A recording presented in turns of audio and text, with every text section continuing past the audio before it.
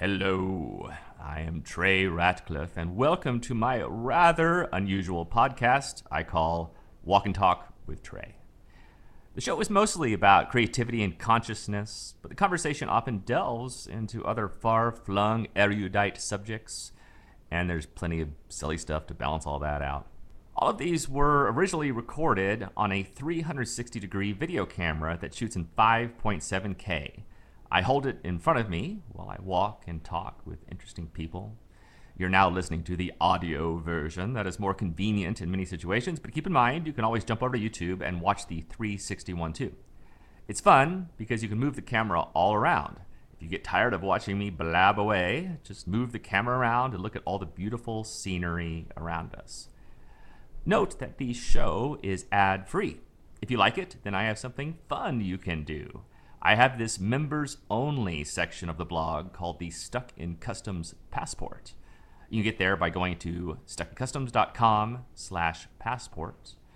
For just the cost of a few cups of coffee per month, you can support the show and get access to over 100 different videos.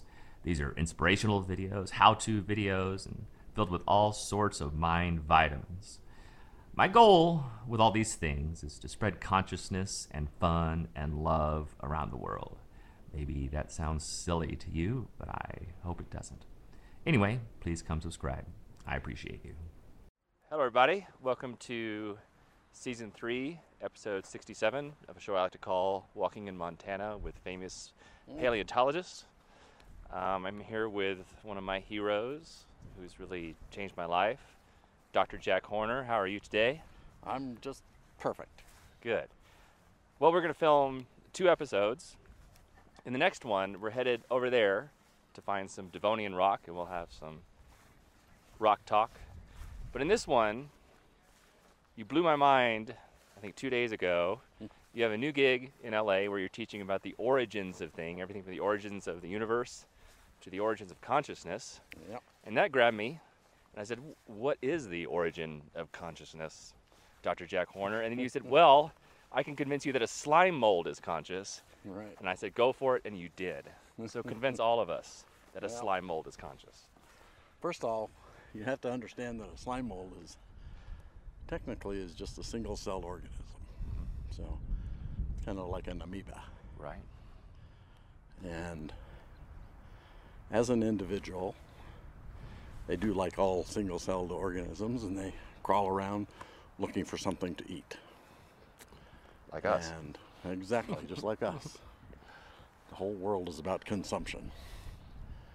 So the cool thing is that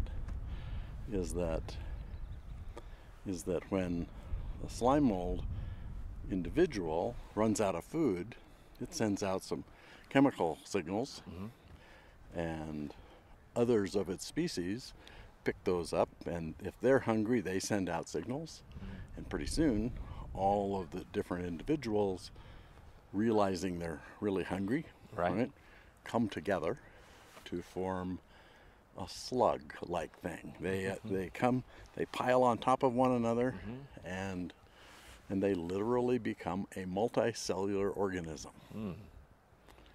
And that multicellular organism then can move as a larger structure. Right. People oftentimes will put slime mold individuals in a petri dish. Right. And after they eat everything in a petri dish, they come together and they crawl out of the petri dish and go look for somewhere else to eat.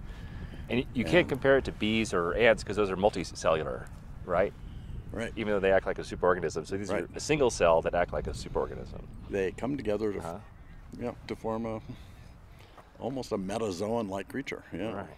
And now, how are they conscious, though? Well, so people have been doing these experiments with them, and once they're together, they have these cool things that they do.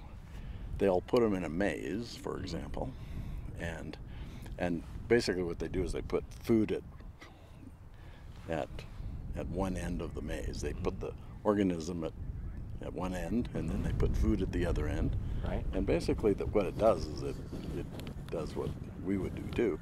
it goes through every piece of the maze, Right.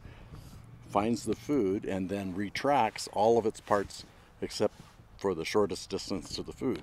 Wow. And if you lop off that piece, Uh-huh.